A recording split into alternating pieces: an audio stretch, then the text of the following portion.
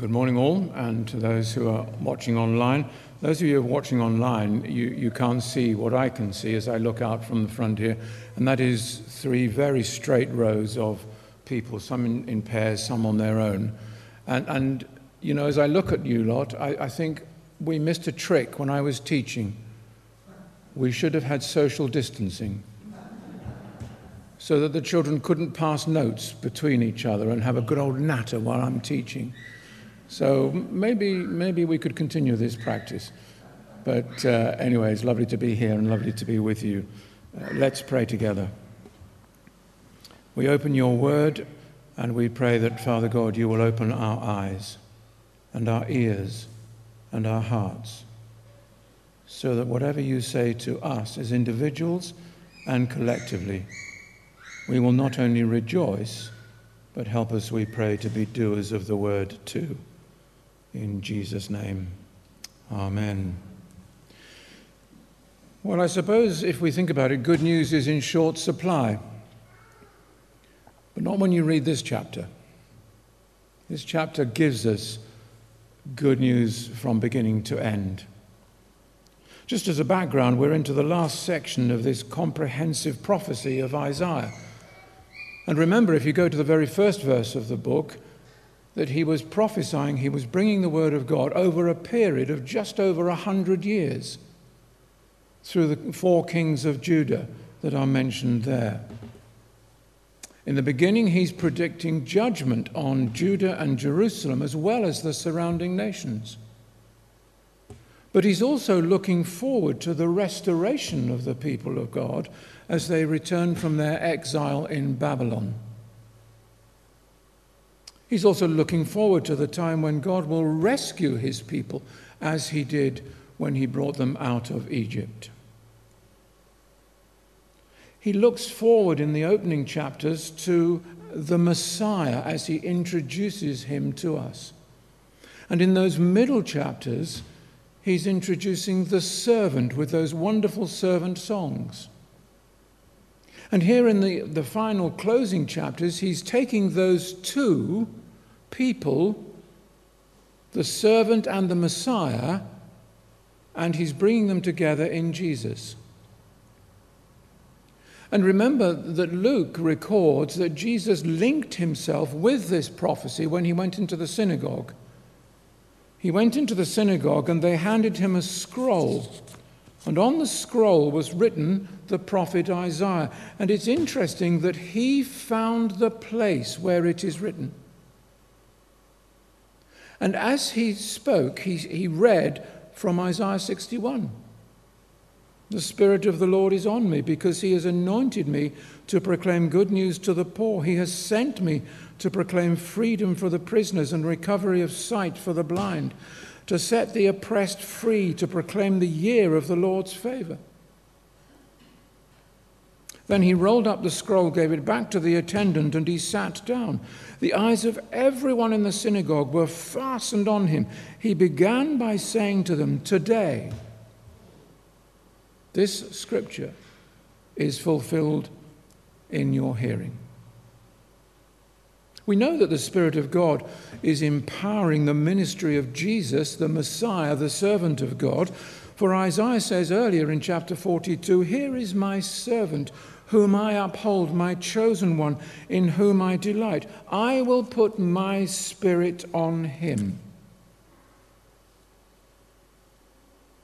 And so into chapter 61, we have three times when someone speaks, and each occasion it's someone different. So in verses 1 to 6, the servant speaks directly. And he confirms his ministry. And if we think about the ministry of the servant in the context of today, how vital it is and how important it is.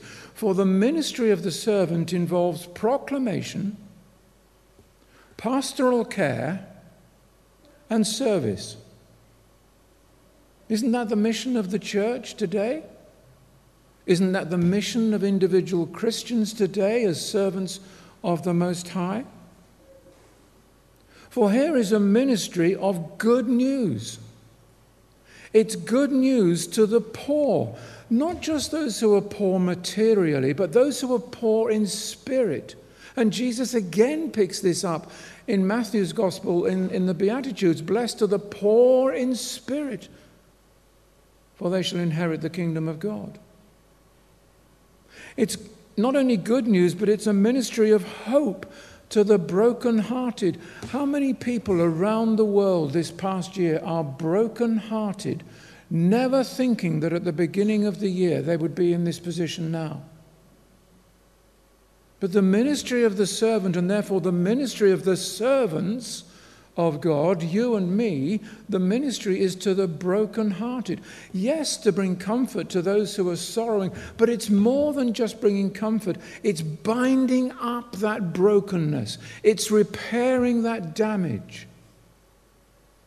It's bringing hope in a hopeless situation. It's a ministry of freedom.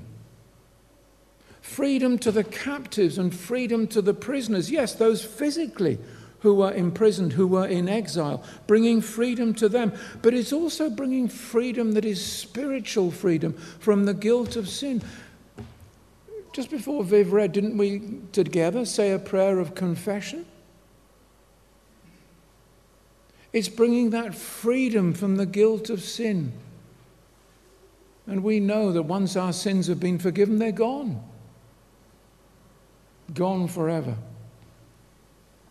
It's a freedom of, it's a ministry of grace.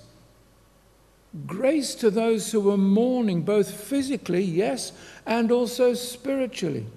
Because this grace that is given to those who mourn brings transformation. Did you notice the transformation that instead of ashes, there's a crown of beauty? There's a garment of praise instead of ashes. There's the oil of gladness instead of mourning. There's that strength and stability when Isaiah refers to that oaks of righteousness. Those oak trees that are solid and settled.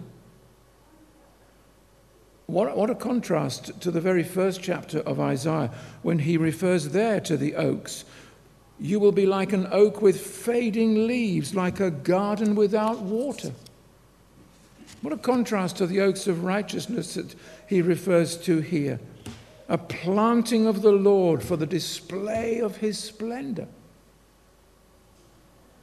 So it's a ministry of transformation. It's a ministry of service.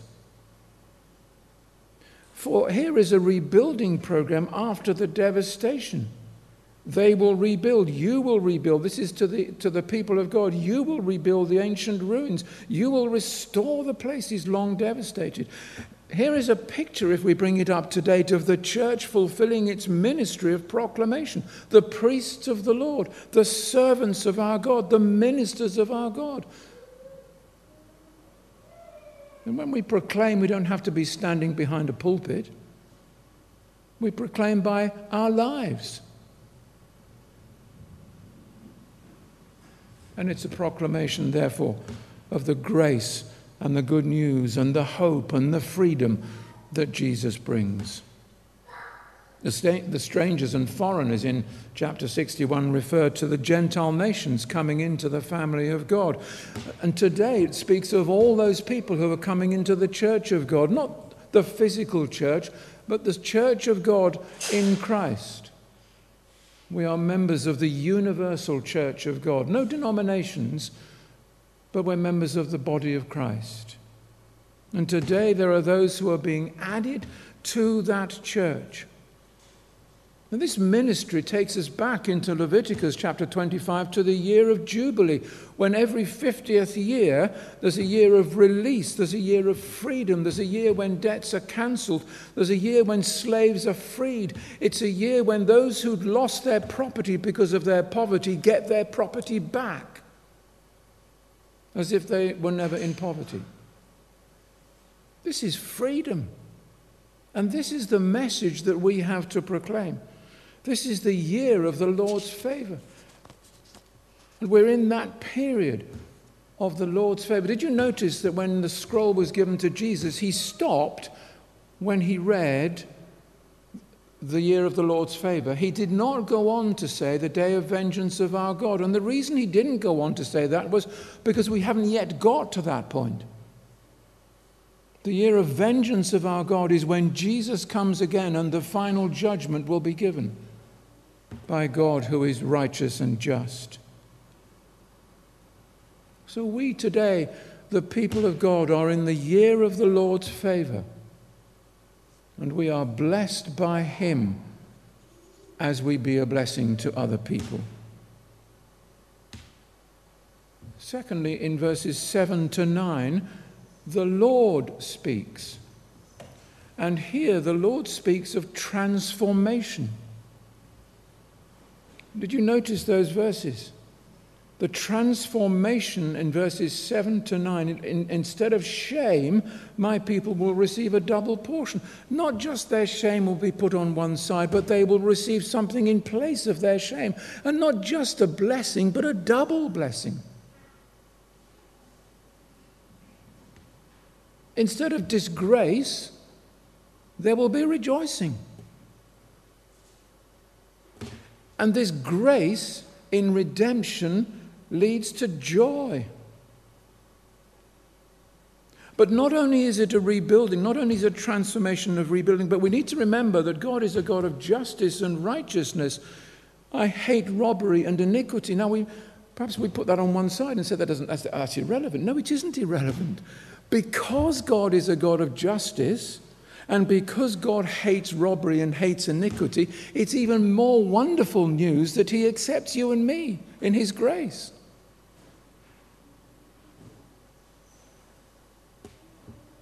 And not only that, but Isaiah goes on to say that he brings us into an everlasting covenant.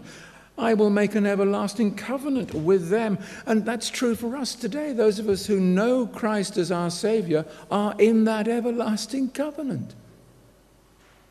I am his, and he is mine, forever and forever. And it's a ministry of testimony to the world in verses 8 and 9.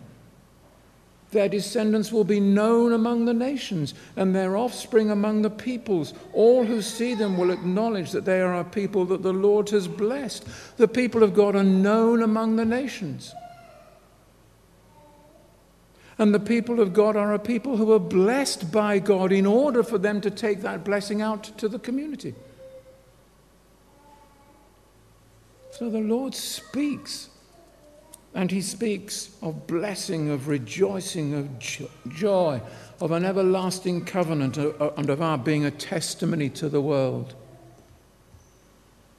And thirdly, in those last two verses, Isaiah is speaking. He's speaking on behalf of Zion, the people of God.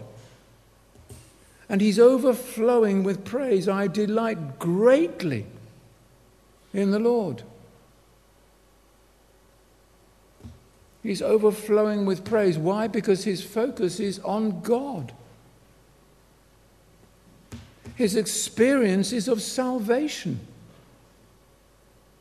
When we come to worship, whether we're here in the hall or whether we're at home or whether we're watching it later on in the week, it doesn't matter. But we rejoice greatly in the Lord. Our focus is on him, the creator of the universe. Our focus is on God. And our experience of salvation includes the fact that my sins are dealt with. Go back into Isaiah when Isaiah pleaded with God and his sins were dealt with, and the sins of the people were dealt with. And he's clothed, therefore, in the righteousness of God. We don't just come to faith in Christ and then there's a vacuum because our old life is left behind. No, we're clothed in that righteousness which only God can give us. We are justified as if we hadn't sinned. Why? Because Jesus has died on the cross for us so that our sins might be dealt with, so that we could go forward as the ministers and the servants of God. And we have that assurance that the sovereign Lord will reach out across the nations with righteousness and praise.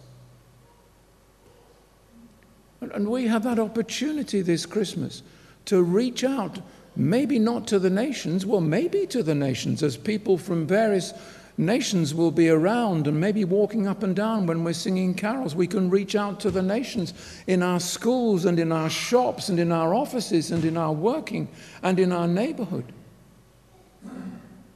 We can reach out across the nations with righteousness and with praise. So how does that apply to us today? We're living in the day of the Lord's favor. Therefore, as we come to this Christmas time, again, yes, again, but it can be different. Well, it will be different because of what's been happening this year. But as we come to this Christmas time, let's focus on God. Let's rejoice in the God who made the world has visited the world in Jesus. God with us. Let us delight in the Lord. He is our Savior. He is our friend. He is the one who, even at this moment, is praying for us at the throne of grace and who is preparing a place for us so that one day we shall go to be with him forever. And just as Isaiah spoke of the splendor of God being seen among the nations, let us be those people who show the splendor of God within our families, within our communities, and wherever God has placed us. Let us proclaim in word, yes, maybe, but in deed, let us proclaim the good news of Jesus, the Messiah servant, to a community, to a nation, to a world who desperately need good news. As the old hymn writer said, we have a gospel to proclaim. Good news for men in all the earth. The gospel of a Saviour's name. We sing his glory, tell his worth. Tell of his birth at Bethlehem. Tell of his death at Calvary. Tell of that glorious Easter morn. Tell of his reign at God's right hand. Now we rejoice to name him King. Jesus is Lord of all the earth. This gospel message we proclaim, we sing his glory and tell his worth. Let's pray.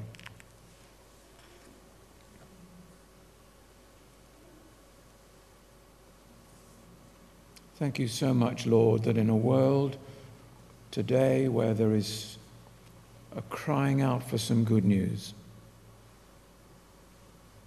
that we have that good news in Jesus. Help us, we pray, to know for ourselves that Jesus is mine and I am his. And help us to share that good news with others. And we pray that this Christmas time, whether online or in person, that people will come face to face with Jesus, make a commitment to him, and know that they are in a covenant relationship with Jesus which will never be broken. Help us to be proclaimers of this good news. Amen.